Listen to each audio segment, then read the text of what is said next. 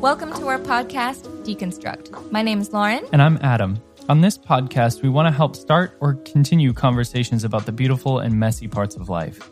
Although we both had a conservative upbringing, we've since grown out of a lot of our traditional ways of thinking. We're learning to deconstruct the religious lenses we once saw the world through, breaking down topics like purity culture, racism, and the patriarchy, while demystifying things like feminism, equality, and love. Stepping away from our evangelical church background, all the while leaning into God and moving forward in our faith. We'd love to hear your story. You can find us on Instagram at deconstruct.pod. Now, onto the episode.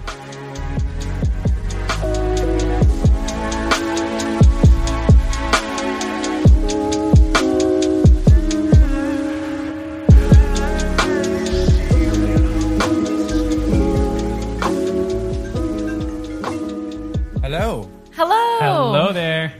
How's it going, guys? Going great. How are you? I am good. Yeah. I didn't look at the notes until this morning. I was like, I can't remember if this is video or not. So Are you? I have. Are you I was dressed prepared. up and ready. No, and so here's my situation. I actually just bought an Airstream, Oh, sick. yeah.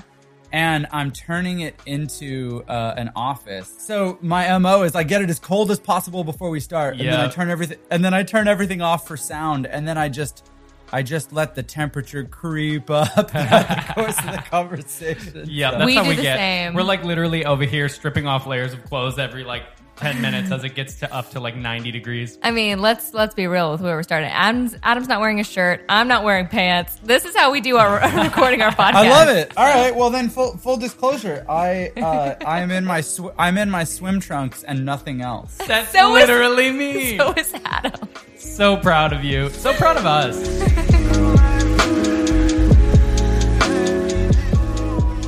Hey guys, welcome back to the podcast. Today we have John Steingard, and you may know him as the singer for Hawk Nelson. And as of late, he's been deconstructing his faith in public, and he's curious about matters of faith and spirituality. Any of that sound familiar? Let's dive in. John, welcome to the podcast. Yeah, thanks for having me, guys. Of course. Okay, so we've talked a lot about us being in the Christian music industry, so I'm very excited to talk to you about that. We'll probably be swapping Yeah. stories. Yeah.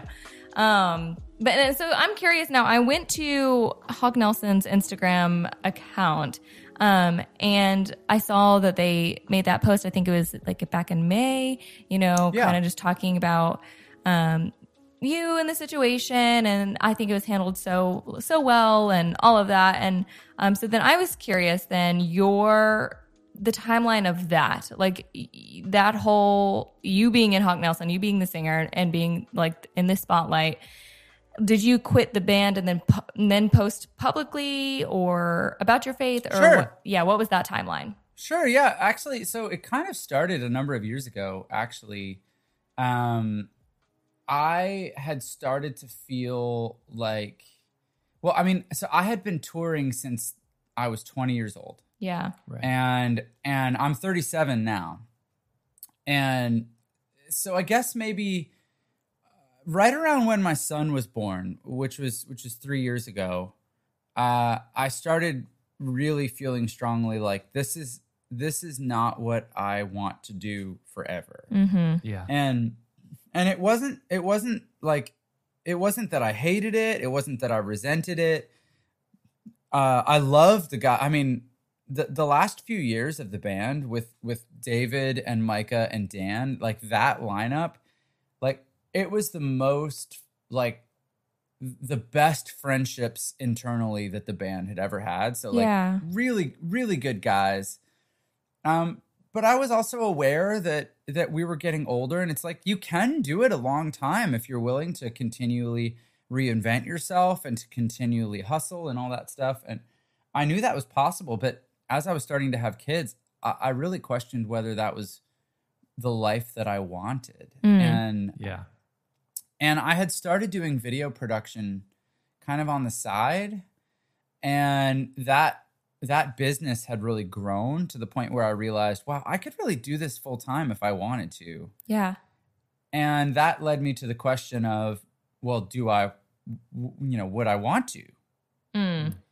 And when you're in a band, I don't know, you guys have a taste of this. Like it's so all consuming, and it doesn't really work unless you sort of put it first and then work the rest of your life around it. Yeah. Right. So for 15 years, I remember my wife and I never ever went on a vacation without rescheduling it at least once because some show or band related thing came up. Yeah. Yeah. No, I totally get that.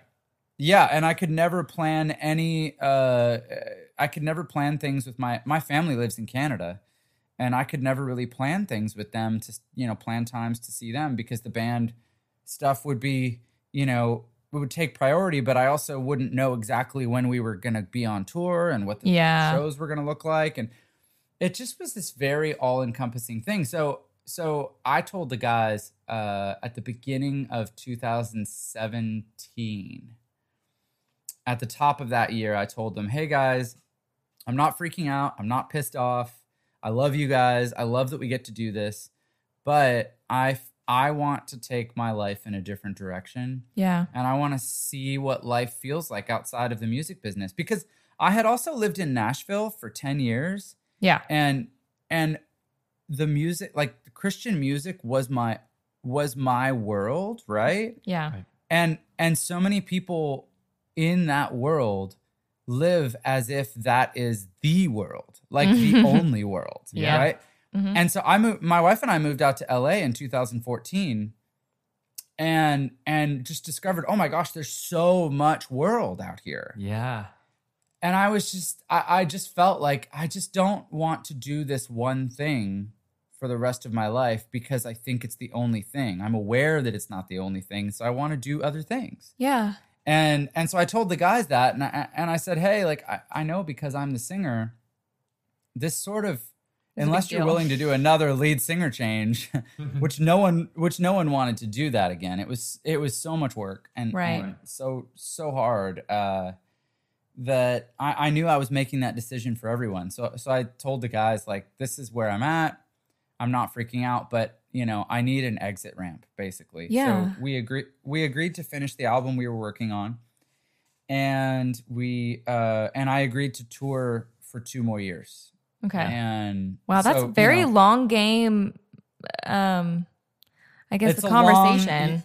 yeah. So some people put in 2 weeks notice. I put in 2 years notice. That's great. Good for you. My sister so- gave me nothing. She quit, Nothing? and that was the end of it.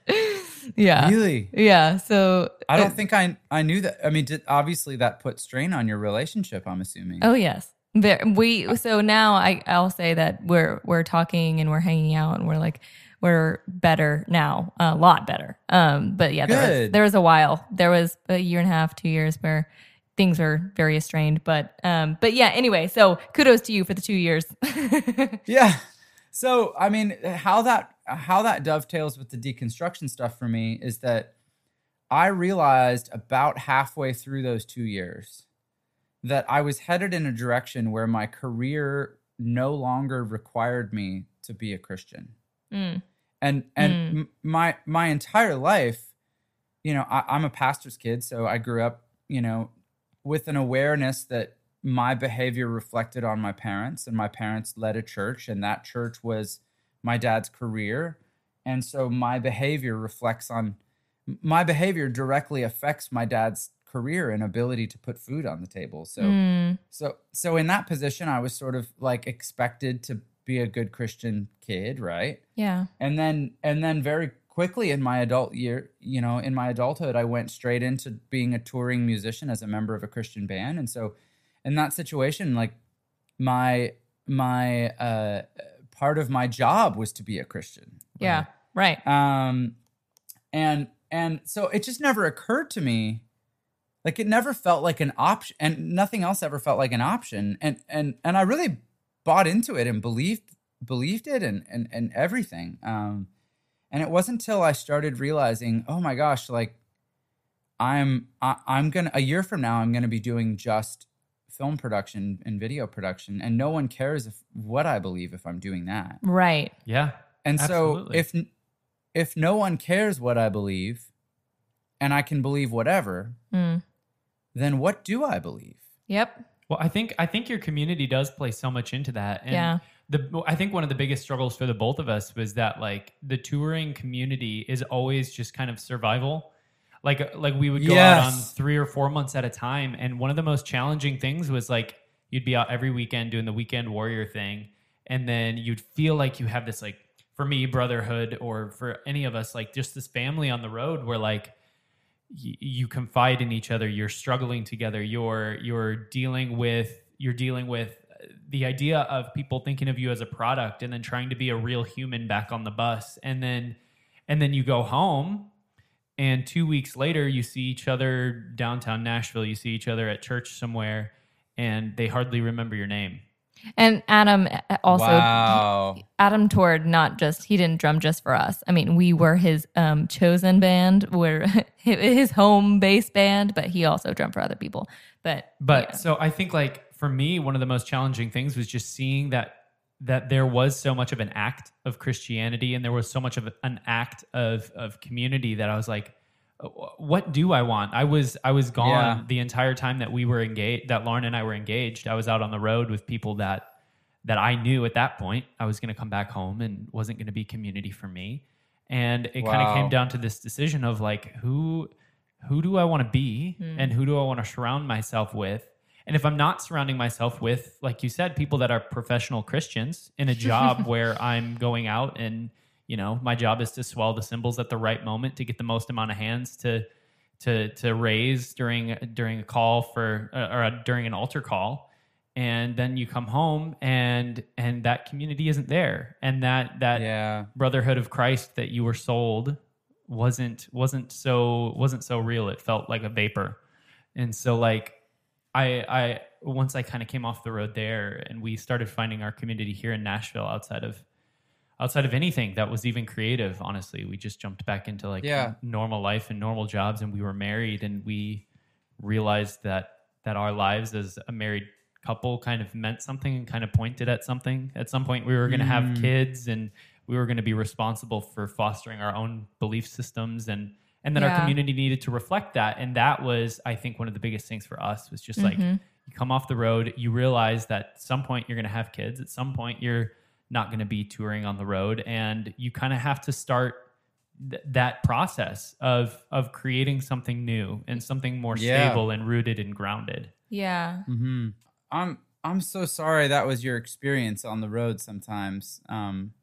I remember always being conscious of the fact that when we were on tour, you know, it was natural, the most natural thing in the world, because, you know, it's different for every artist, but, you know, we're a band with 4 guys. We always were a band with 4 guys, and sometimes we'd be on tour with like a solo artist.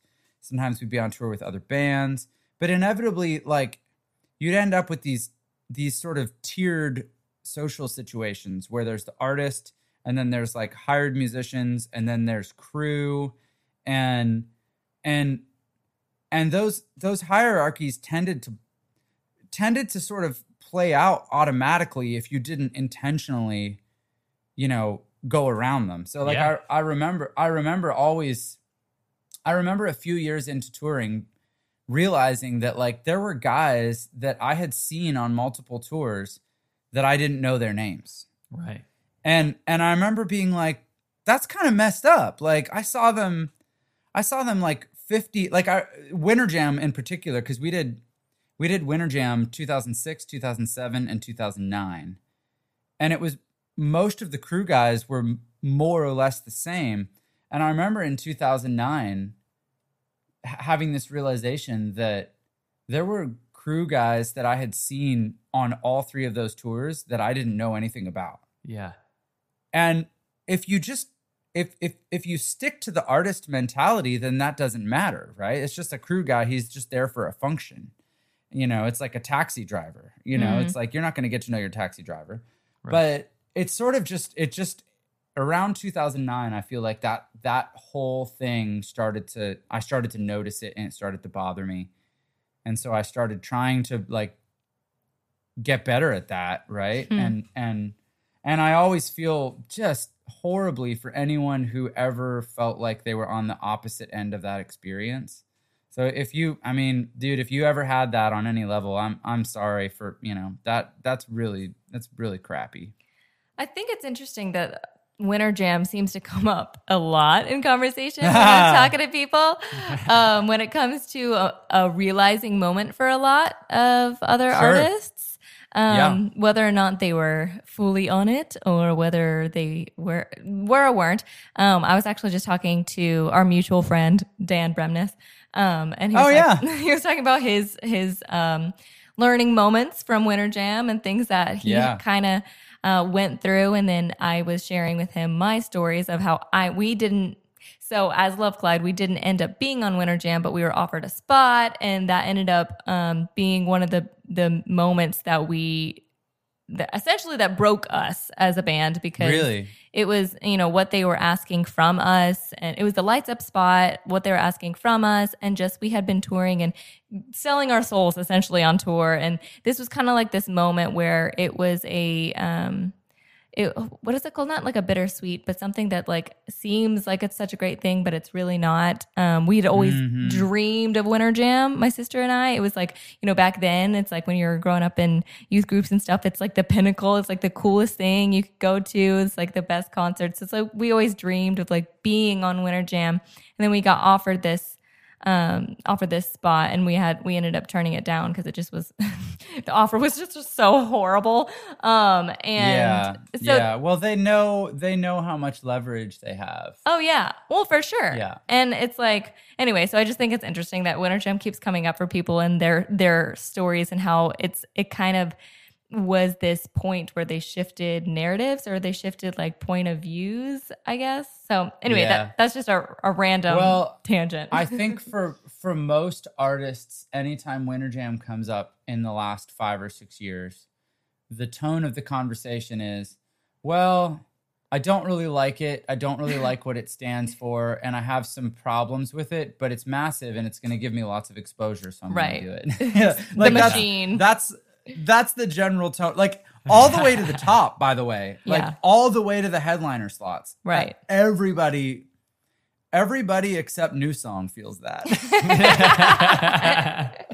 And you know what? Like, I mean, you can, and the New Song guys, I know them relatively well. And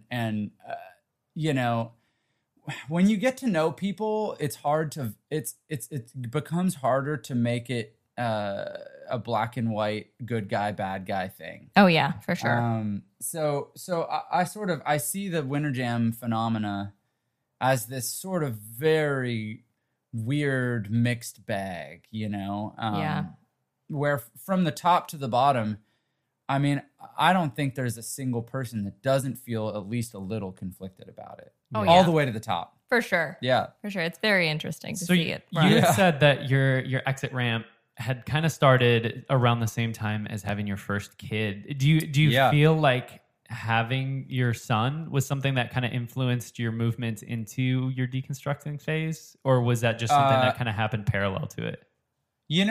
I think at the time I didn't think that they were connected, but I've spoken with so many people since then that started a process of deconstruction right around the same time as becoming a parent. So I think there's something to it, and I haven't totally figured out what that relationship is yet, but it seems to be such a common moment to begin deconstruction, specifically for people that grew up in the church. Yeah. So I do feel like it's connected, and I have some guesses as to some of those connections, but at the time, it's certainly like I wasn't thinking about it as, oh, I'm becoming a parent, so it's time to question everything I've ever believed. I did feel the pressure of creating a worldview for him, like giving him a worldview, because my parents granted me this very coherent, and I don't. There's a lot about it that I don't really believe anymore, but they gave me this foundation of this stability of their certainty about their faith and about what the world was and about who God is.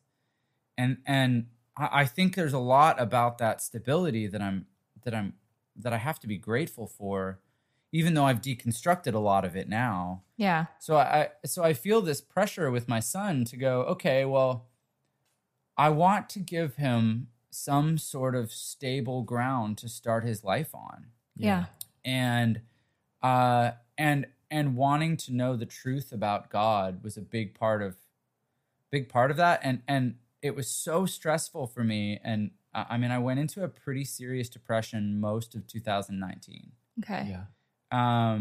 Just as I was processing all this stuff really deeply and realizing, I think it was in February or March of 2019 that I first had the actual concrete thought of I don't think God is real. Yeah. And you know, sometimes you hear these stereotypes of people talking about people that walk away from faith, and they say like, oh, he must want to really go do some sinning. He must have some Right. sin in his life that he's trying to justify. Yeah. And like it's like I'm having a good time over here, right? Like I'm Right. like, yeah, I'm having a great time. I don't want to bring God into it. And that wasn't it at all for me. It totally pulled the rug out from under my feet. Yeah. And in my therapy sessions, when I started going to therapy, which was one of the best things I ever did, by the way. Yeah. When I started going to therapy, a central theme in my therapy sessions was, what do I teach my children? And one of the most powerful things my therapist ever said to me, and of course it was in the form of a question, because most of the most powerful things are. Yeah. I was talking about parenting and, you know, raising my kids up right, and, you know, teaching them the truth. And, you know, I remember saying, I just want to do it right. And my therapist asked me, well, do you think there's such a thing? Yeah. And that was a big moment for me when I realized that we're all asking these questions, right? Yeah. My parents, even as certain as they are about their faith, I'm sure there were tons of things they were uncertain about when it came to parenting and how to raise me. And they erred on the side of just loving me unconditionally, and they did a really good job at that. And that carried weight, you know? Yeah. I'm wanting to be cognizant of the pain that I know that you've experienced, especially you said in 2019 you dealt with depression, and I can relate to that as well. And I guess I'm curious about what exactly, if you can pinpoint, maybe you can't, but what was painful? Because for my deconstruction, that was very parallel with when my sister quit the band. So, you know, so it was like she quit the band. Yeah, my deconstruction first started being liberated with how I saw God when Adam and I first started dating. So that was kind of like a liberation I had felt. But then like the brokenness and the like, what do I believe if one? So I was feeling the pain of the separation between my sister and then also my family, like my mom, because everybody was involved in a sense. So there was that, but then the whole thing about the professional Christian, I was figuring out what I believed or what I stood by and stood for whenever it wasn't tied to what I did. And so there was a lot that I was mourning, like a lot at once, like a ton.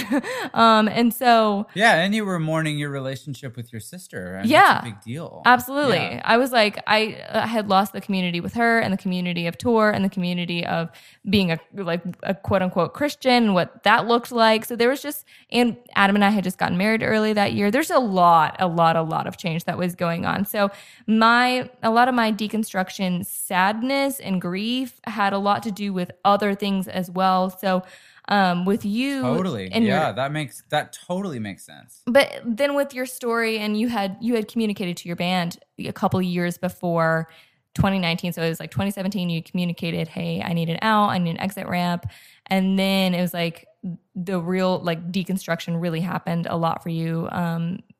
in a lot of 2019. I guess my main question is like, what was the part that you were grieving? Was it you knew tour life was ending and that season of you was kind of ending, or was it the beliefs that you held on to? Like, what was it that you were grieving? Yeah. So for me, because I was intentionally already stepping away from, Christian music and the band, that wasn't really so much what I was grieving because I had initiated that, know, and I felt really ready for that. I was really ready to experience life outside of not just Christian music, but music in general. Yeah. And I mean, I remember where I was the last time I wrote a song. It was October 2017, and it was at John Smith's studio in Franklin, and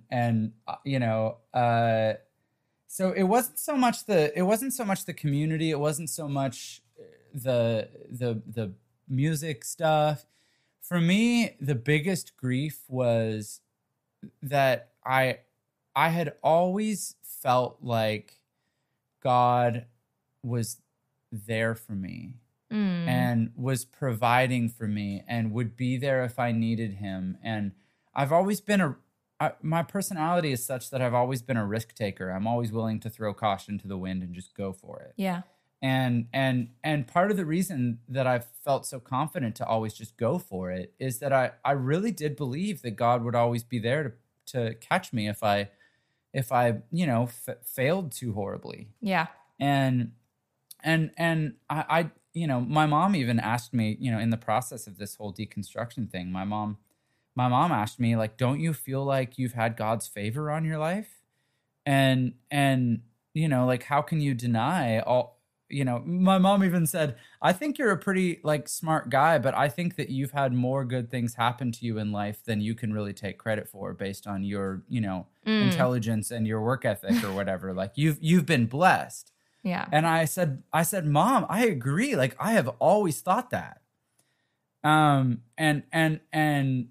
so the problem with that thought for me was that when I'm confronted with the suffering of other people and all the stories of people that didn't have things work out the way they did for me, then you kind of got to go, okay, well, does that mean that God just is blessing me and not them? Yeah. Because that's kind of a problem. Like, right. And then I go and I do a documentary in Uganda, and the classic cliche of like a white guy goes to Africa and has his world destroyed, like right by what he sees there. But it was real for me. I went and I saw the most horrible suffering that I've ever seen in my life, and involving children the same ages as my children. And that was a linchpin moment for me where I was like, nope, there's like, I cannot, but maybe God is real, but he is not who I was, not who I grew up believing he was, because the God that's so good and so personal that he even answers our prayers for a parking spot when we pull into church, who's so in the details of our lives, you're telling me that God is just letting these people starve and die of, Right. I was documenting this people group called the Batwa, where 50% of the children don't make it to the age of 5. So what do you do with that if you believe God is so good that he even answers our prayers for a parking spot when we pull into church? You know what I mean? Like, yeah, it just doesn't make sense to me. And so I told my mom, like, what do I, yes, I do feel like God has had his favor on my life, but I think that doesn't make sense to me anymore. And so back to your question of the feeling of grief and loss, like I grieved and lost the sense of security that I had. Yeah. The sense of providence that I had, the idea that God had a plan for my life and that there was a purpose on my life before I was even born. Like that was drilled into me. Like before you were born, God knew you, God saw you, and God had a purpose for you. Like that's a really comforting idea. Right. Yeah. And I felt like I lost that. And then apply that to my kids and go like, well, like what in the F do I tell my children? Right. You know? Right. Like, how do I, what can I give them to have security, for them to have security in life? yeah. What can I tell them to let them know that, like, no matter what happens, everything's going to be okay? When, like, in my heart, I don't know that that's true. Like, I look around in the world and I go, there are a lot of people for whom everything is not going to be okay. Look, Bumble knows you're exhausted by dating.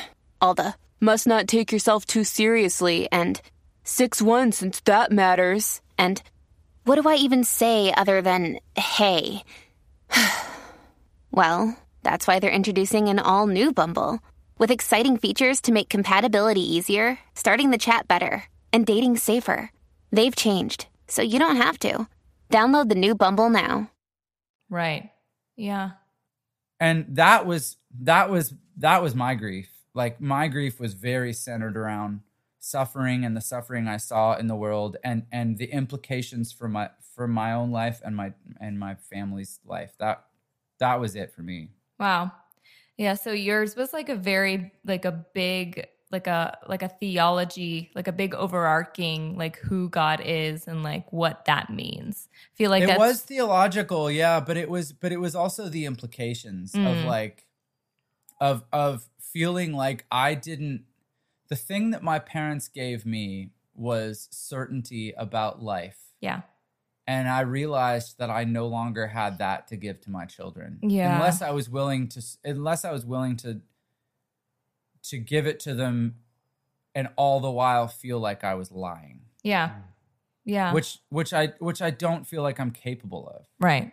Yeah. Well, I can tell, like, just as somebody who like deconstructs and breaks things down and is just being honest even on social media. Like, I feel that I resonate with just having to be so honest. You're like, there's just no way, not even in the way that you could even offer somebody comfort. You can't say what you don't believe. So no, I don't have it in me. And, yeah. And you know, like, that's actually even been hard the last 6 months or so. Whenever I have a friend going through a hard time, it's been a really interesting process, and we don't have to linger on this, but it's a really interesting idea.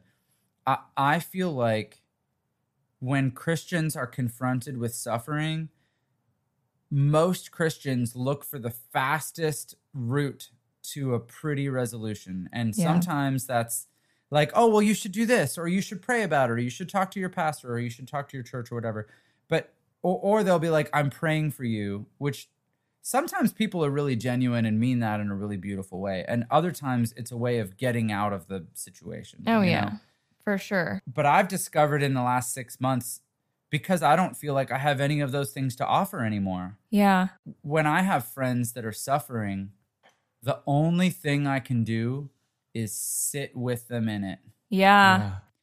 And I think that's what they need anyways. Well, yeah, that's the, have you seen or have you watched any of Brene Brown or read it? Oh, I love Brene Brown. I knew you were going there and I was so happy about it. She's amazing. Yeah, no, she's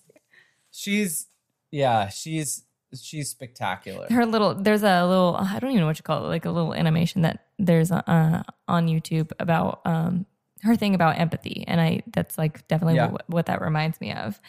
And it is hard. And vulnerability. Oh, vulnerability. Well, yeah, that was like her first thing that Adam and I watched her vulnerability TED Talk when we first started dating, and we built our whole relationship off of that, which I'm very thankful for Brene Brown. I feel like it's like a common thread throughout our relationship. Yeah. That's so awesome. If I get to meet her in life at some point, then I feel like I've done something right. I know, right? She's so incredible. And like throughout this whole thing, of course, you've put yourself out there. You've made yourself public. And so that is a choice for you. But also there's been a lot of change in your life. How does it feel to be getting so much attention on this? I mean, you were in the spotlight as a Christian artist, and now you're kind of still in the spotlight as a deconstructing artist. Like, how are you processing that? You know what's interesting? Right as you said that, I realized that what I'm doing is art. Yeah. Wow.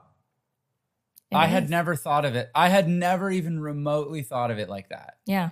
But you said deconstructing artist, and I'm not sure if you meant artist referring to a musical artist or if you meant art as in the deconstruction itself.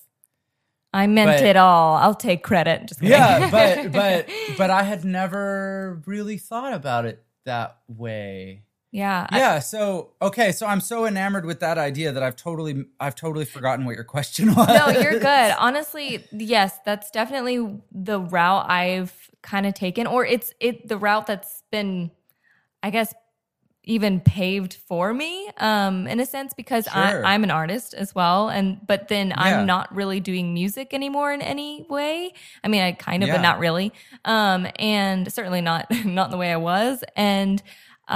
There was a sense of like identity shift for me, but then at the same time, I realized that what I'm doing, having a podcast, holding conversations, whether it's on, social media or YouTube or whatever, talking about deconstruction and my spirituality. And, I think on my Instagram, I have on my bio, it says something like, I'm a spiritual being documenting my human experience or something.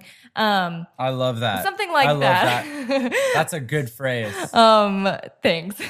And so yes, I guess my question was like, how are you processing the switch? But it's not really a switch. Yes. Essentially, you're still in the spotlight, but it's in a different color. It's paved in different whatever. How are you processing that? Well, it's really odd because genuinely, when I posted that post on Instagram, it was May 20th. And I knew that one way or another that post would change my life, but I legitimately thought it was the culmination and the finale and the end of something. I never really thought of it as the beginning of something. Right. And so I genuinely thought that I would post that thing. Maybe for a week, people in Christian music would be like, "Oh, did you see John? Geez, that guy."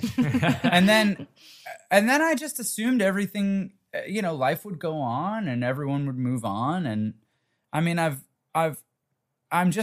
live in a hyper awareness of how quickly people move on and forget about you. And so I just didn't think that, Hawk Nelson hadn't been like in the forefront of people's minds for some time. Yeah. And so I sort of just didn't think it would really be that big a deal. Right. And for a few days it wasn't. And then Fox News ran an article. and the headline was, Christian singer says he no longer believes in God.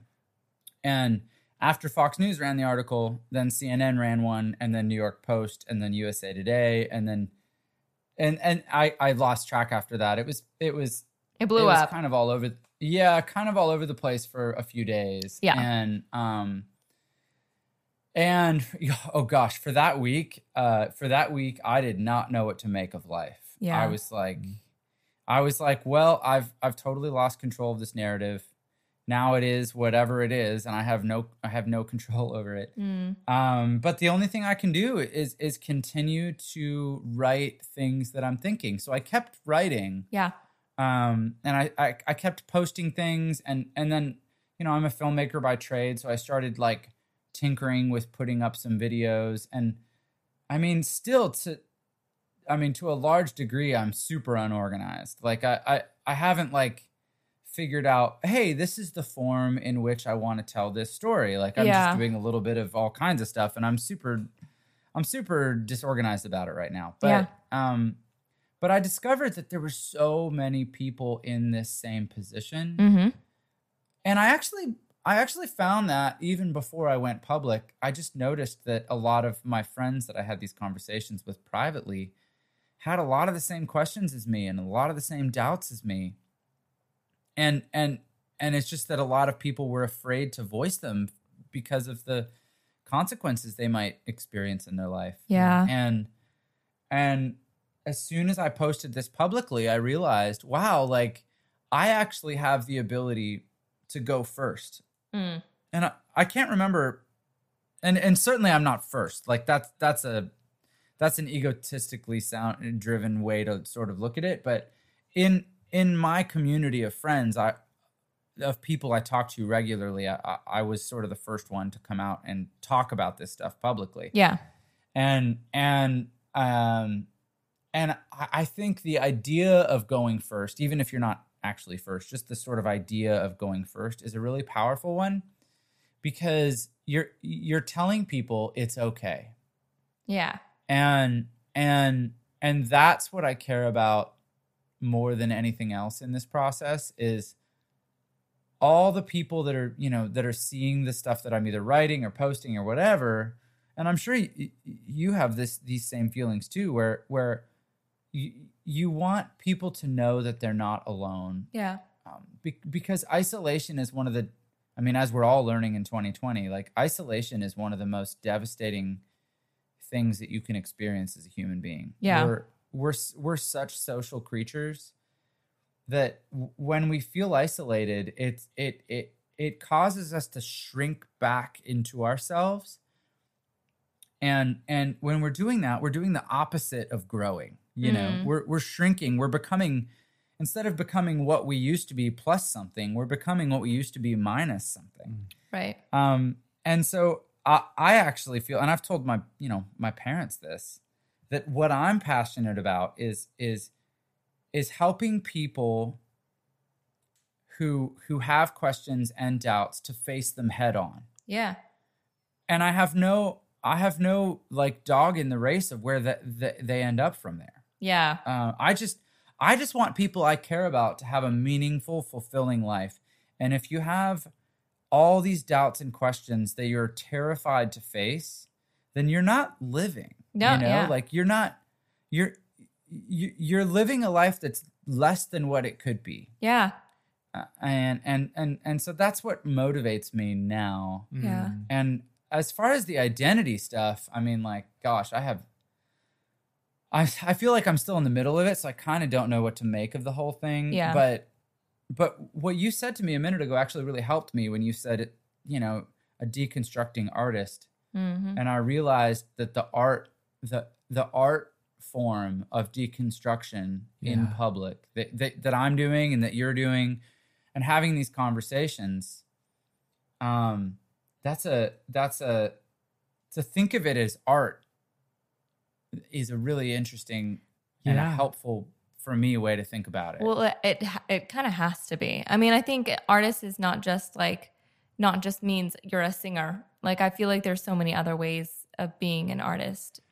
Mm-hmm. Well, I feel like, especially for the both of you guys, like, your art was the snapshot that people took to define who you were to them. Mm-hmm. And there's that Right. there's that whole idea of I am who you say I am. Yeah. That, like, I think that transcends a lot of trying to, like, hustle around and like you can't really break that because the only thing you ever will be to anyone else is their perception of who you are. Right. And whether that's in a Sure. single space or whatever, like, I think that is pretty widespread and true. And so to be able to be an artist, for Lauren, somebody, I think it was on the podcast maybe like 5-6 What? weeks ago, somebody brought up to you that you Oh, I was being that interviewed you were an artist. on Goddess Grace podcast. Yeah. It was interesting because, like, I was like talking with her about everything that I do. I was like, well, I have a blog, I have a YouTube channel, I have a podcast, blah blah. She's like, when I just like think of you, I just like think of an artist. I think it was her that said that, or maybe she's something else. But I feel like that there's a sense of you were saying that it's almost a little like unorganized right now. And I think that's very artistic as well, of like expressing yourself and like not knowing where things are and letting it be messy because in a sense, it's still very messy for me, but now I at least have this podcast where it's like, this is what I'm talking about. And this is when I'm, talking about the specific thing. But at first, Adam can attest, like my first coming out of, you posted your original post on Instagram of like your thoughts, and you were like, basically, here's where I was, and here's where I am now, and here are my thoughts, whatever. And my first like kind of breaking the ice was when I made a video and I put it out on YouTube and on my Instagram TV about how I became an affirming Christian, like LGBTQ Right. affirming.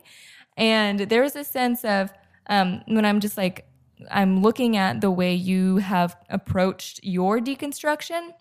It's interesting because I feel like yours was a little bit like, I mean, because you did a lot of like your perception of like who God is and how you see God or not, kind of like, or the lack thereof. And for me, I did my first like coming out as a deconstructing Christian or deconstructing human being was I was wanting to add things to my Christianity in a sense. Like, I was like, well, this is included now. And also I am into astrology and I'm a Christian, and I'm a feminist and I'm a Christian. And I was like adding things to the table, which in a way I ended up having to create a post. It's like, now what is it, like 2 months ago now, that I call it my unchristian post, because I was including the term Christian still, I was still getting so many messages from people saying, well, because you're a Christian, essentially trying to keep me in line and trying to like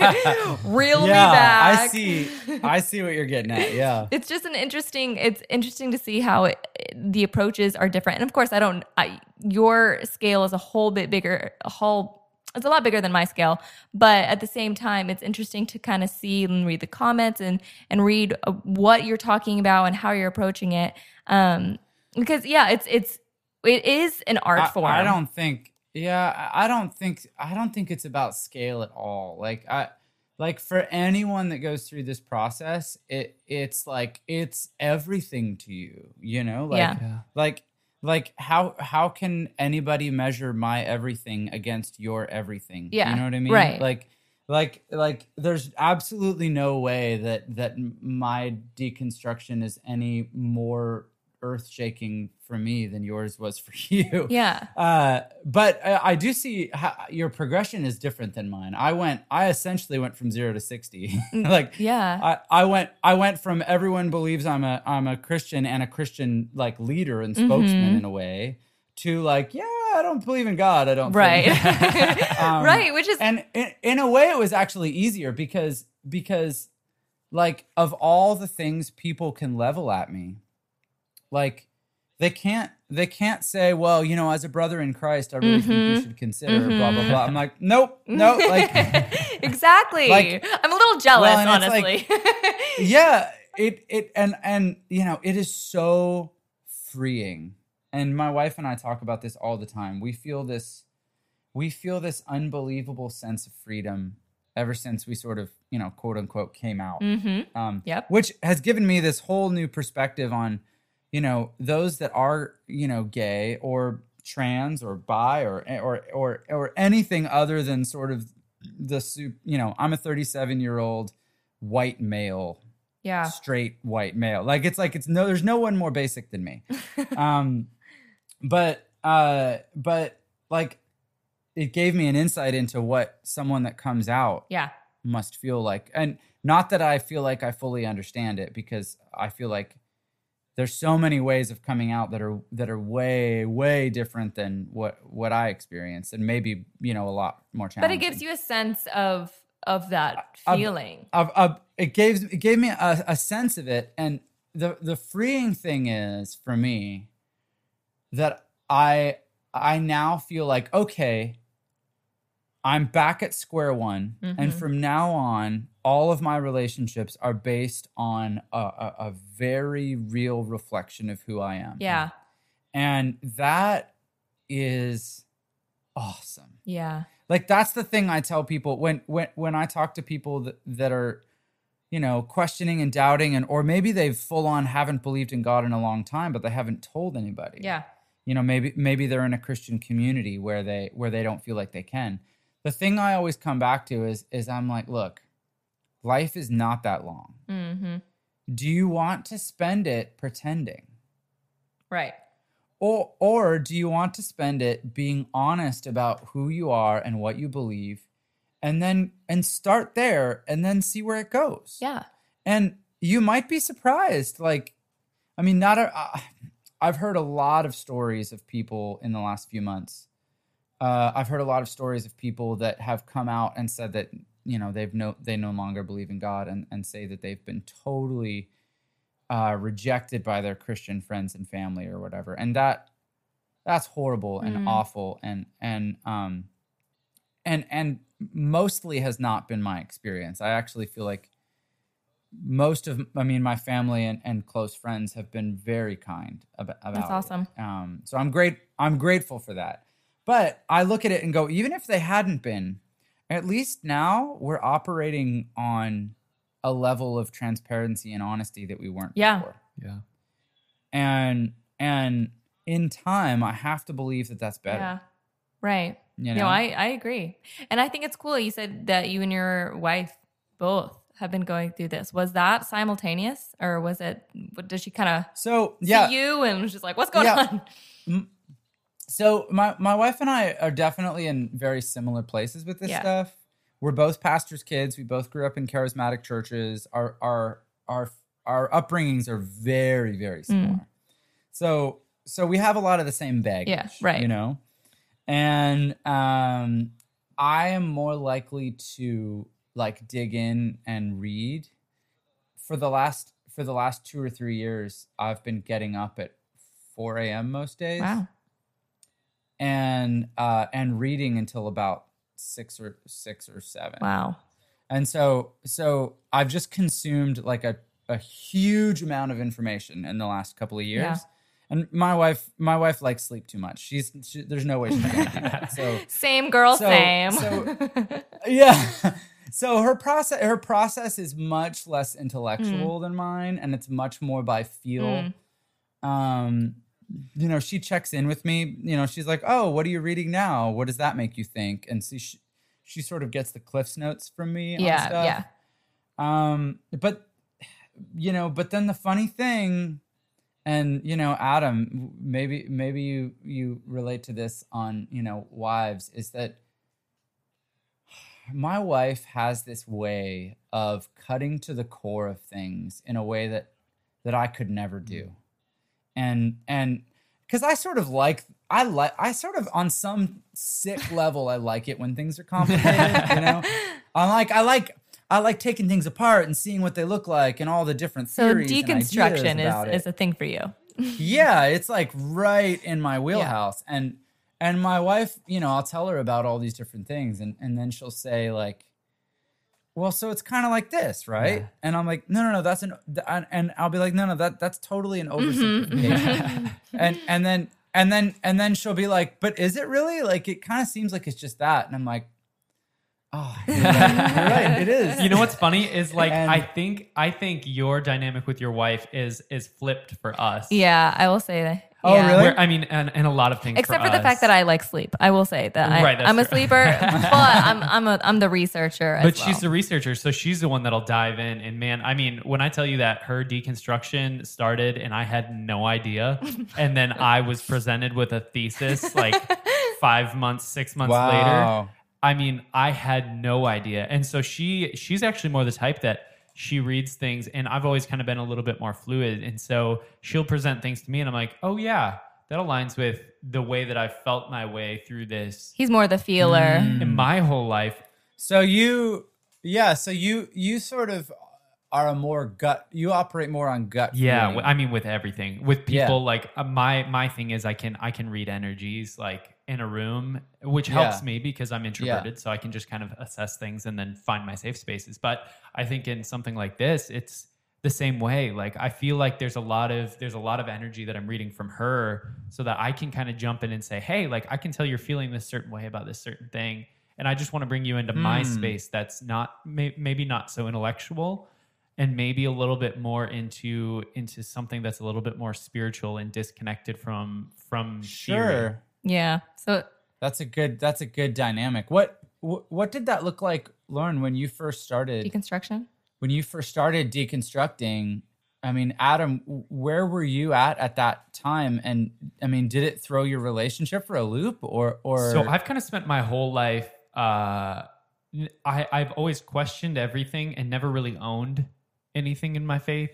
And so like, I would maybe be more in line with the people that have a lot of questions, but really didn't want to like come public with it. They didn't want to have that conversation. Like I had always kind of been You existed by association, and I think in Christian in communities. Christian spaces for sure. But then, you know, there were certain times where like Not I. I was in a I was Bible the leader. study when I was in a Bible study when I was like 18 or 19, and there was just some verses that challenged me to the core of like I don't think I believe that the Bible is inerrant because I can't believe in these certain things that the Bible tells me, and so. Oh, I'm with you on Yeah, that one. I mean it was Romans 9 that got me Yeah. stuck. The whole like potter with the can make one pot to put on a shelf and one to throw trash into, and like who are you as the clay to question the creator? And Wait, it's Romans 9 that got you? yeah, I have never heard that in my life before. There's so many verses that I feel like I'm familiar with as far as what verses kind of cause people to question inerrancy. Yeah. I have never heard anyone bring up this. Well, this okay, one. so I guess I'll jump into my kind of process about that was kind of it brings up the whole idea of predestination versus free will, right? Yeah. And so Sure, And okay. so with that being something that I was like, I can't hold either one of those. I can't say that we're so free will that like God really doesn't know what we're going to do. He's just kind of like throwing us out into the universe and he's like, well, we'll see. But I also wasn't Right. in a space to say, you know, God created us and hated somebody and cast them to hell before he even created them. He created something for eternal suffering. Like I couldn't say that either. And so I Right. got caught up in this space, Right. and especially in this group. I mean, this group was very Calvinist. I grew up in Minnesota where we have John Piper like right there. Whew. Oh, dude, Calvinism's tough, man. Like, It's a trick. And we had a lot of people that were It's- sold on it. man, I don't get, like, I didn't grow up in a Calvinist environment at all, but when I studied it, I was like, I didn't question what could bring someone to believe this. I questioned who would want Right. to. Yeah, for sure. Yeah. I mean, that's basically where I was at. I was constantly pushing back against that. But then, you know, with those people surrounding me and bringing verses to the table, I was like, I can't believe this. So you kind of just held everything very loosely. And so, yeah, that's the point where I was like, well, you know, maybe they both exist. Maybe the God that created us knows us so well and created every synapse in our brain and created every chemical that was going to fire in us and all of that, and just so intricately made that through creation, the universe knew what we would do just because creation Right. is so intricate. But I mean, I've moved So- past that in a lot of ways, but that's where it started. Yeah. Can I ask you a question about kind of where you are now? So you just sort of referred to, you know, the universe, and you're probably familiar with the sort of Paul Tillich idea of the ground of being. It sounds like. I don't think so, but I'm interested. Okay, so Tillich was this. Well, you can look him up. He's really interesting. I sort of learned about him via Peter Rollins, who you may be more familiar with, maybe. So this idea of ground of being is basically a way of conceptualizing the idea of God, and it basically it goes something like this. It's like God is that from which everything arises, and that which sustains all things. Yeah. So it's not far off from sort of interchangeable with the universe, or, you know, I guess pantheism kind Yeah. of, but it doesn't feel exactly like that to me. And that's sort of the idea of God that I can sort of, at least where I'm at right now, I can like kind of wrap my head around Yeah. and go like, well, maybe that, you know. So my like. But where are you at with that stuff? So it's now? really, it's one of the most challenging things for me, because I think it's the scariest.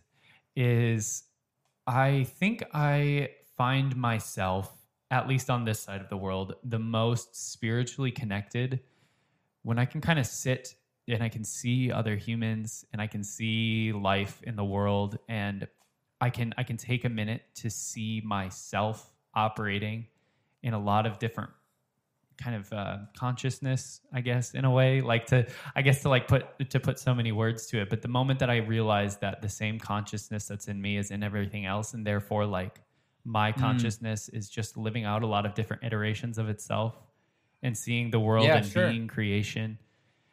And I guess like if I had to pick what I believe through the pinhole that I see the creator of the universe, the energy, whatever. Now, if I have to pinpoint what the small piece of it that I'm seeing now is like, I think that maybe it just is an energy. I think it exists in intentionality because we are conscious. And I think maybe our heaven is just returning back our energy being sent back to that amalgamation of energy, wherever that is, whatever that is. I don't think it's some, That's interesting. I don't think it's some big ball of energy floating out somewhere in the stratosphere, but yeah, I guess that's the, right. It's not a physical thing. It's a metaphysical. yeah, it's not me walking around and, on the golden streets and I see Lauren and I love that I see my soulmate there. It's that I am one with my soulmate. Yeah. I don't know if you studied Carl Jung at all, but I think you'd like him. That's great. I'll take a peek. So yeah, I mean, it's honestly, it's actually really, are you familiar with Jung at all? He's a psychoanalyst. Okay. He sort of followed in Freud's footsteps. Sure, But he took a lot of Freud's ideas way further. And his last name is it's spelled Jung. I think he was Swiss. Okay. I mean, he has a bunch of ideas that are amazing and have really helped me actually. But I've barely read him directly at all. I've read other people writing about him because his own writings are so complicated and like it's just really hard to read. But he has this idea of the collective unconscious. Yeah. So this idea that basically like, and I don't know how metaphysical he was getting with it, but basically that we have our consciousness and our awareness. That would be sort of our ego, right. and then beneath that is this sort of like dreamlike state, which is our unconscious mind. And Jung sort of believed that in some way or another that our unconscious mind was tapping into this group unconscious mind. And I don't know how much it was like whether we're connected to other human beings right now or whether it was more sort of an ancestral thing, like we're connected to our ancestors through genetics and all that stuff. But basically, Jung sort of believed that there was this collective unconscious that we arise from, and then when we die, we return to it. And that sort of ties into what you were saying. Yeah, entirely. The other idea he had that is a game changer for me is the idea of the shadow, which is probably his. Yeah, I do know his that most Yeah, I was gonna say if you know of anything from Jung, it's this. So he sort of believed that if you cannot hope to be a good person until you face how horrible you actually are capable of being. And so he sort of his idea was basically with the shadow was like you need to look at the most horrible people you can think of, and you need to understand how you could totally be capable of that. And because a lot of people go through life truly believing that they're good people and I could never. And his point is like, until you see the most awful person imaginable and you can understand how you yourself are capable of the same things that they're capable of, and you could see yourself doing it, until you come face to face with the darkest parts of your psyche in that way, until you come face to face with your shadow, you have no hope of being a truly good person. Because the truly good person is the person that can face that shadow and see it for what it is and see how it could be real. And then they can maybe do something about not being that person, And that's a really, the thing that rescued for me is the idea of sin, because I went through a phase where I was like, sin is basically Christians making us feel guilty for a bunch of stuff. Yeah. Yeah. Right. and I think that there's a lot of truth to that, and it can be really manipulated. But when I learned about the shadow, it reminded me of the idea of sin. Right. And it made me go, okay, like, this isn't someone putting this on me. This is me, like, I can truly become a better person if I recognize how horrible I'm capable of being. Yeah. Well, and I think that You know? puts so much more control on you. Like, I feel like sin was always something that was so, you're told that you're born into sin, that you are sin, that you are nothing, that you're no good without God. And Yes, and I think that's a really harmful doctrine. absolutely. And I think the idea, Yeah. it may run parallel to sin, but I think sin itself is a bastardization of that theology or that idea of the shadow. I think it puts so much more control onto you and gives you so much more responsibility to maintain your consciousness and yourself and grow for yourself. And I'm curious, so where does that put your theology or idea of the universe?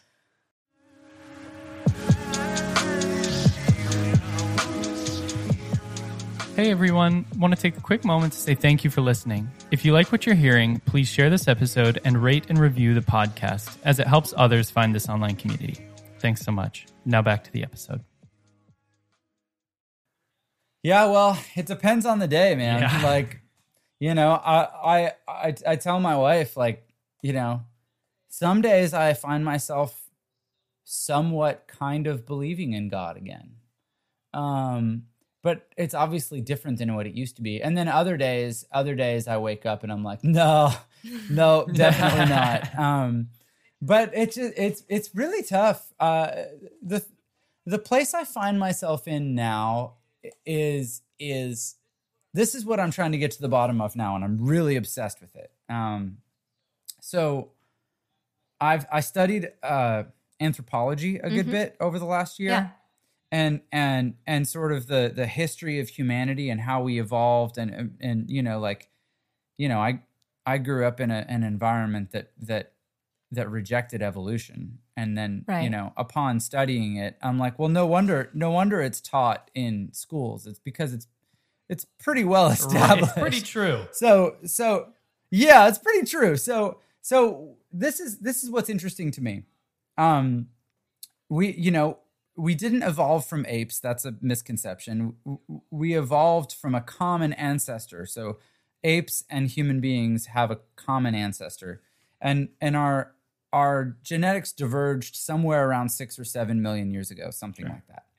And you know, as we became more developed, eventually we started to become self-aware. Now, when we became self-aware, we already had habits. We already had a culture. We already had things that we do. Like if you look at, you know, chimpanzees, or you look at, you know, lots of different animals, especially mammals that can be very social. They have like a way of being in the world, right? Like chimpanzees have troops, and these troops have sort of, you know, like a hierarchy, and they have ways of acting out. It's almost like they believe things, but you know, they don't actually believe things. They're just acting it out, right? So as human beings, we used to be like that. Like we would act certain things out, and if our actions led to greater, you know, chances of us reproducing, then we'd be naturally selected for, you know, reproduction, and we would, you know, those traits would tend to win out. So eventually we become self-aware, and we start to ask the question, why do we behave the way that we do? And so we start to ask, like, well, why is it that it seems to be better to take care of each other? Why is it that it seems to be better if, you know, parents care about their children? Well, why does it seem to be better if we work together and we have something resembling ethics? You know, and so we start, you know, asking these questions, and then we start noticing that there's certain ways of being in the world that are better than other ways. And so we start telling stories about why that is. And those stories, you know, get passed down verbally for a long period of time, and it goes on, and eventually it turns into mythology. And if you look at like ancient cultures, there's almost no cultures that developed that didn't believe in some form of gods or God or something. And I find that really interesting that basically there were no atheistic prehistoric cultures that I know of. I mean, if it's possible, someone might point one out to me at some point, Sure. but so what I'm curious about, and I'm sorry this is sort of taking the long way now, but No, I love it. I feel like religion was it's humanity's attempt to understand why we are the way we are. Yeah. Because we've been the way we are since before we knew how to ask why we are the way we are. And so, these stories and we tell them long enough and over a long enough period of time, and we pass them down from generation to generation, that they encapsulate ideas about the best way to be in the world. And that's why you see themes like that's why most religions, value. Yeah, that's why religions tend to value life. They tend to value self-sacrifice. They tend to value, human beings intrinsically. And there's themes here because it seemed to be beneficial to believe those things, and so we're all trying to figure out why that is. And so the way I look at God now is God is a representation of our highest ideals.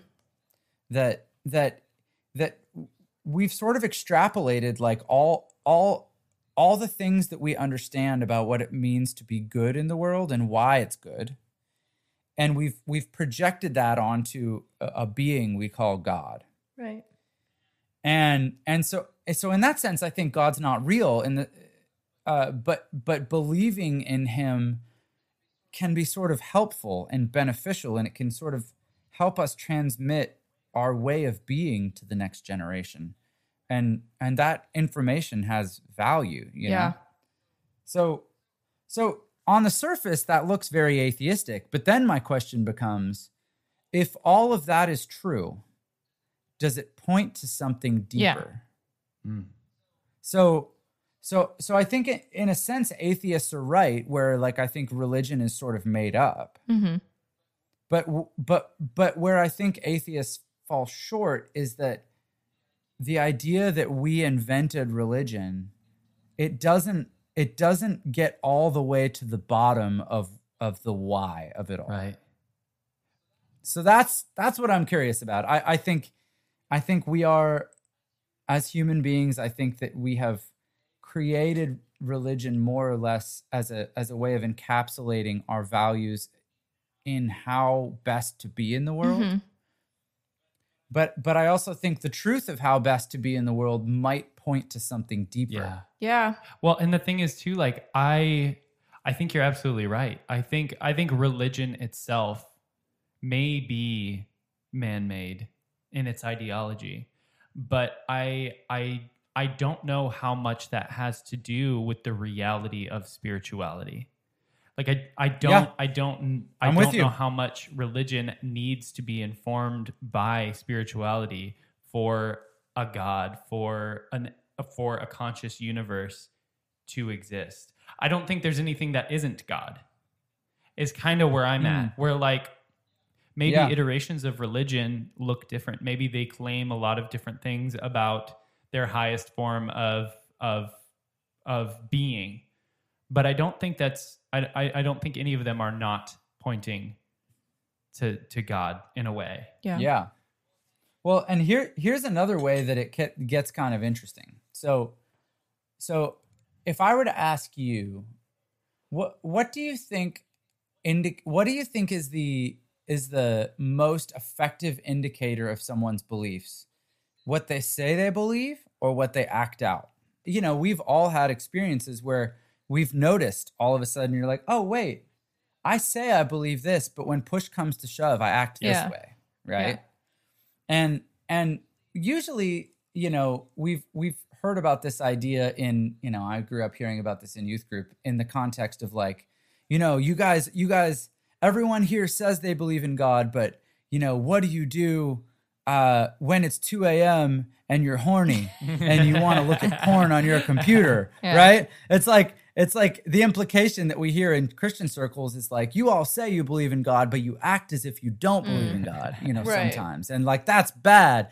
And like, what I think is even more is like the most interesting version of this question is that I think there's a ton of people who say they don't believe in, and I'm one of these people, like say they don't believe in God, but sort of act as if we do. Yeah. Because like I have found in this season of deconstruction, I've never been more passionate about partnering with causes that alleviate the suffering of people that are in hard Yeah. situations, like nonprofit work. And I've found a couple of really great organizations here in San Diego. There's 500,000 people in San Diego County that are food. It's what's called food insecure. So that it means that they don't always have enough Yeah. to eat. In San Diego, 500,000 people. That's staggering to me. And I went digging for that information. Like it wasn't presented to me in like a PowerPoint, And so like I've never been more motivated than I am right now to get involved in helping people. And why is that? And like for me, I've never been as close to, well, not even as close. I won't even use relationship terms, but I've never been as interested in God as I am now when I've taken away Yes, me too. some of the labels. And I boxes. totally agree. I posted that thing on May 20th being like, sweet, I'm done with God. I can move on with my life. And then I found since then that like I've never been more interested because it's like I cleared the slate. Right, exactly. And I went, oh, okay, clean slate. And then all of a sudden I was like, well, now I'm really Right. interested. I'm done knowing, with air quotes, God. Yeah. Right. But essentially, isn't that Right. what a relationship is actually one where you keep asking questions? Like we were just saying in our relationship, being a married couple, if we ever get to the point where we feel like we know everything about each other, like our relationship's dead, And it's like essentially that would be the same about God. And I'm not saying because, I'm not really a huge fan of the terms relationship with God because that definitely points to kind of a Christian narrative. But essentially, I think there's a lot of problems with right. that, yeah. But essentially, like that questioning and my interest and everything, I've been like, my conversations are circled around spirituality more than they like, even when I was in a spiritual, quote unquote, but it was religious business. My conversations are even more now about what is life and what is spirituality and what is religion and what spiritual practices and tradition and all of that. Like more now than ever, and more now than ever am I comfortable talking about it and intrigued. And anyway, and a lot of religions, that's a form of worship. And you're free to approach things so much more openly and honestly now than you were Oh before. yeah, absolutely. It is an interesting change in verbiage and ways to look at things. And I've spoken about my culture. I'm Native American. I don't know if you knew that, but I'm Native, and so a lot of my spirituality ties back to that. And I never, like at the beginning of deconstruction, I would not have been able to tell you that would be part of essentially my reconstruction. And I only say that because there's verbiage that I use now that is healing to me and aligns with like my soul that kind of correlates with my heritage. But I never would have been able to tell you that. It's just naturally happened as I've just kept processing and trying to heal and learning the work of deconstruction and then further decolonization and what that means. And it's just interesting to be processing that and also experiencing and having these conversations with other people that may or may not have the same, I guess, tie to ancestors and heritage and all of that. But at the same time, we all have ancestors, and I'm not the only one. Yep. Like we all have ancestors, and there's always history and there's always tradition. Yeah.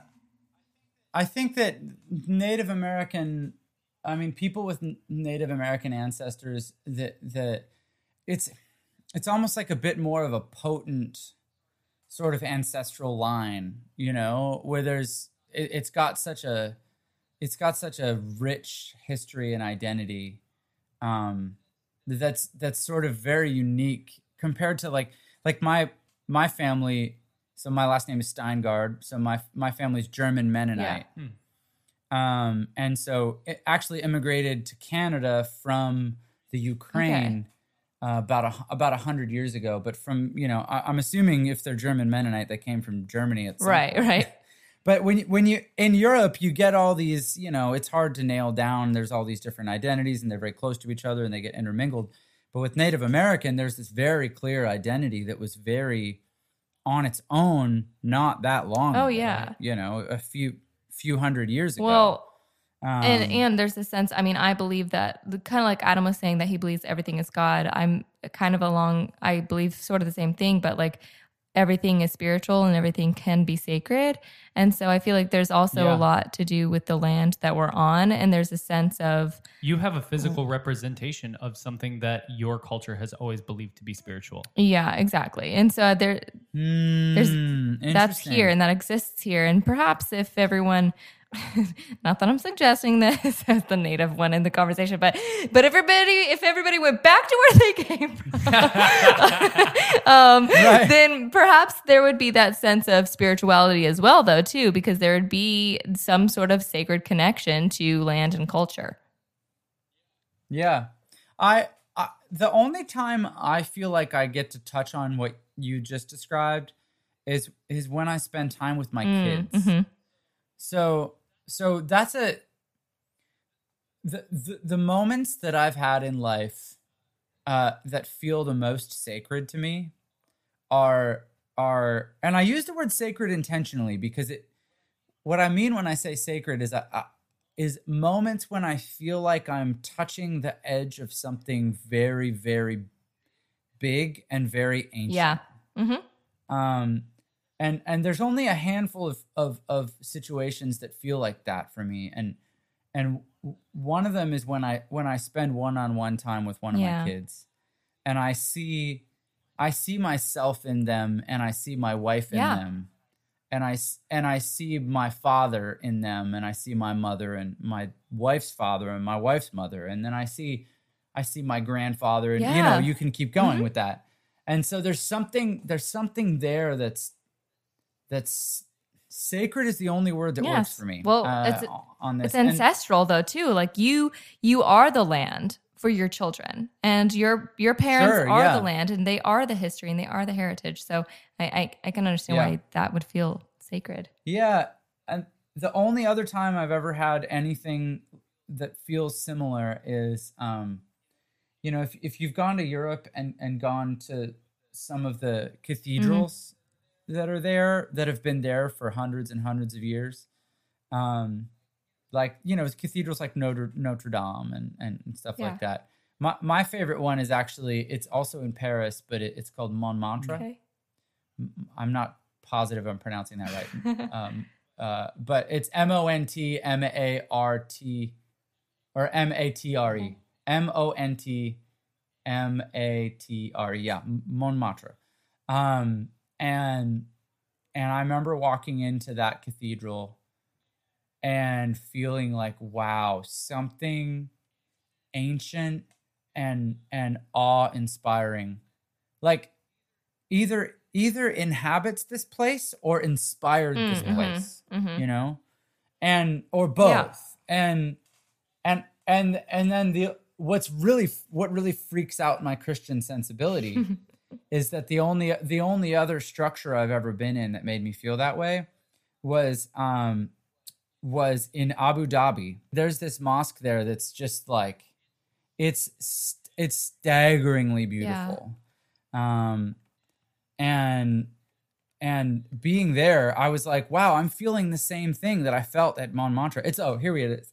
Sheikh Zayed Grand Mosque. That's what it is. And I remember being there. And I think I had sort of started my deconstruction, but not fully. And I remember noticing, wow, I feel the same sense of awe and sacredness and almost holiness here. And the Taj Mahal, I've been to the Taj Mahal too. Same thing. It's overwhelmingly, and maybe it's just beauty. Like you could say, oh, there is a psychological impact of staggering beauty, and you could say that's all there is. But then I would say, like, well, maybe the fact that is the case, maybe that points to something, right? Too. Yeah, exactly. Yeah. Right. Yeah, I definitely, I know what you're saying there, and I've been to the Taj Mahal as well. And yes, I agree. Yeah. Yeah, it's beautiful. Well, I mean, I feel like there's so much to unpack even within this, and we're writing everything down that we need to be researching. And of course, like there's things that I've heard you talk about that, I mean, have you, I wanted to also like give you a couple things that you could potentially read too. I don't know if you've read anything please. from Eckhart. Do you know who Eckhart is? Eckhart Tolle? Yes. Yeah, I've read The Power of Now, but I realized afterwards that I think that there's probably a couple of other books of his that would be more useful. Yeah, I would just like any of his books. I'm actually bad when it comes to reading full books. I'm definitely a podcast listener and article nerd and all of that. I'm like a quick absorber. So yeah, I would say any of his books, but definitely listen to any of his interviews. And he talks about the consciousness and ego and all of that. And I think that would be right up your alley. But thank you. Of course. I'm just really happy to have this connection with you. Of course, there's things that we both have in common, and Adam too. I mean, just because he was a drummer doesn't mean he didn't experience a lot of the same things. Oh, absolutely. Yeah. I mean, he certainly did. So it's really fun, I guess, if that's the right. I don't even know if that's the right word, but it is fun. I think there's something healing. I think it's okay. Like these conversations can be heavy for sure. But they can also be light. And when they feel light, I don't think that you should feel that that's an indication that they're not doing the work they're supposed to be doing, you know? Oh, certainly. If joy isn't part of the process, if there isn't fun part of the process, then it's just like there's really no point if we're all just trying to figure things out and getting wrinkles just staring down into books, and like we just got to enjoy our lives, and that's something that I've I mean, I kind of got into Deepak Chopra for a second, and it's certainly like is just a perspective that's interesting to study. I don't like fully buy into everything he says. I don't think, because he's got some wacky ideas, but he has this one meditation that I think is really, really, really helpful, and he basically just goes through these four. You meditate for a minute or so on each of these four ideas, and it's basically you just repeat these phrases. So what you do is the first phrase is joyful, energetic body. So you can say it out loud, or you can just sit and think on that phrase, and just think joyful, energetic body. And then the second phrase is loving, compassionate heart. The third phrase is quiet, alert mind. Although, I've actually heard this one I've heard a different version of that phrase that I like better. And it says reflective, alert mind, which I like that a lot better than quiet. Reflective, alert mind. And then the fourth is lightness of being. And I feel like the idea, if you grow up Christian, the idea of meditation is freaky, right? Even though prayer is basically meditation. And the Bible talks about meditation. But like this kind of meditation, which is more sort of Buddhist influenced, I think sometimes Christians, people with Christian upbringings get a little hung up on it being freaky or something.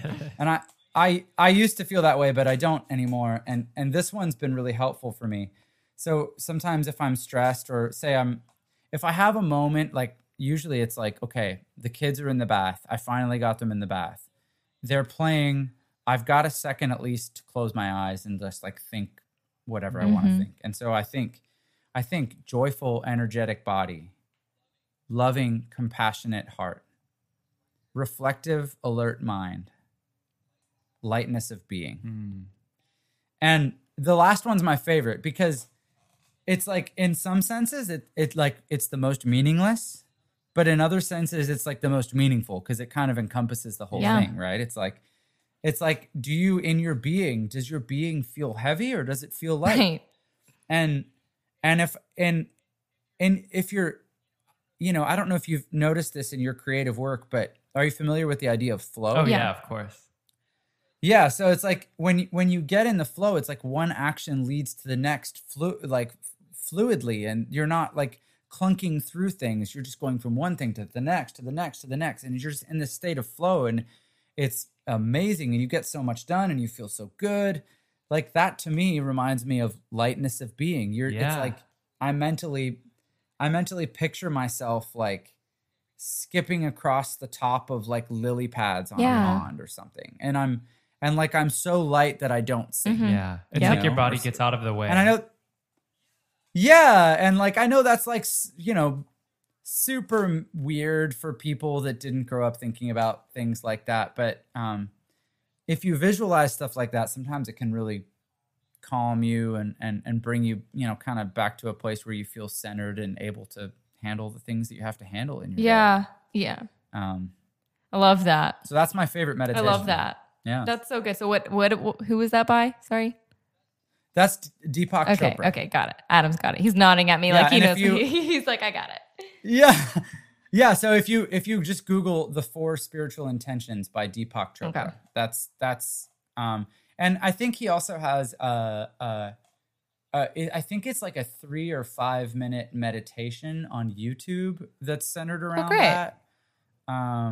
Something like that. So I think that's worth amazing. Well, I'm sure our listeners will appreciate that too. We're always trying to give them things to listen to as well and to get into. Yeah. Because, we get asked for resources, as I'm sure you do too. Like, what should I read? What should I listen to? What should I be, whatever. And it's like having more resources just to keep putting out is an offering. Oh, I know. I have a hard time with book recommendations because I've been spending, 2 to 3 hours a day for 2 or 3 years. Wow. Reading. And I'm a fast reader. So like if it's a reasonably sized book, I'll finish it in a morning. Oh my gosh. Wow. That's amazing. And so, well, and I have I don't quite have photographic memory, but close. Yeah. And so I mostly am able to retain it. And so, and so like, when people ask me for, what book should I read, if I'm starting this journey, I'm like, oh geez, well, and I usually say how far down the rabbit hole are you right exactly. Now? And how far do you want to go? Yep. I mean, I totally understand. I think I have a list of books that I end up sending people, but they're quite varied. But a lot of them, I think I typically start with sending people just because of what I talk about in the podcast. I think I typically start with books that touch on like more purity culture stuff and like breaking that down. Oh, interesting. Yeah, that's interesting.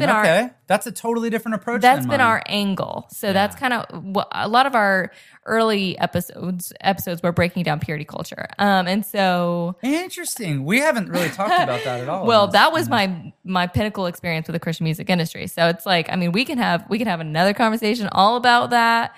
But it's like usually that's kind of the angle. Again, this goes back to like it. Seeing the way you've approached this and like, although we have similar experiences, the way you've approached it and been able to talk about things and the way that I've approached it, it's been really cool. It's all really I was going to say. Oh yeah. Well, and I've loved following you on Instagram too. Because, and Adam, I need to follow you. I haven't followed you. I don't do anything. That's why. But, okay. But I mean, I actually get a kick, Lauren, out of, I think our first couple of messages on Instagram.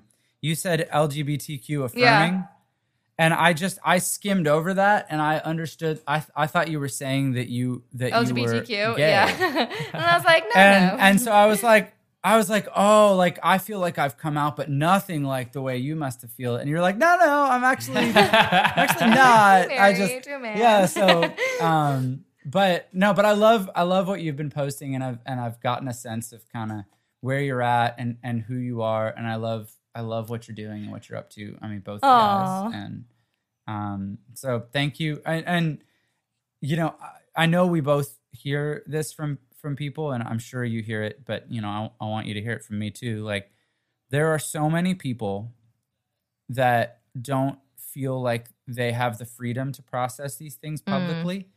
And so they're processing it by interacting with you, or not even interacting, just reading or listening. And for every person that thanks you, there's 10 people that don't reach out. So you are making an impact, and you know, sure, so there's going to be some Christians that think your impact is negative, but I would say to them the same thing I say to, you know, my parents and to people that maybe would be uncomfortable with some of the things that I'm saying, is I'm like, look, if I can derail someone's entire faith with a couple of Instagram posts, then their faith needed to be restructured anyway. That's true.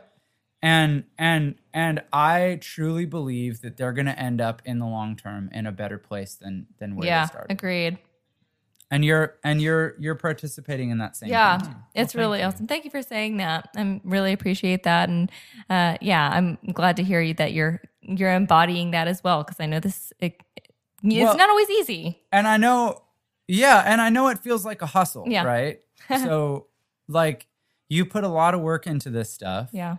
And I know that on some level you try not to look at how many downloads your podcast gets or how many followers you have on Instagram or whatever. And the same way that I try not to think about that stuff. But you have moments where you're like, oh, am I making an impact? Like, does this really matter? I'm telling you, it matters. It matters. So thank you so much for saying that. Well, I'm really excited to put this episode together, because I know it's going to be so helpful for so many people. And can I just link like your Instagram, and is that okay? Yep. My Instagram is really the only place that I'm really processing this stuff. And I guess I'm starting to do some more YouTube stuff now, but you know, I have some ideas on what I want to do more with YouTube and videos, but right now it's mostly just Instagram. Okay, perfect. We'll point people to that. So guys, just go check out Jon Steingard on Instagram. Thank you for listening, and until next time, bye.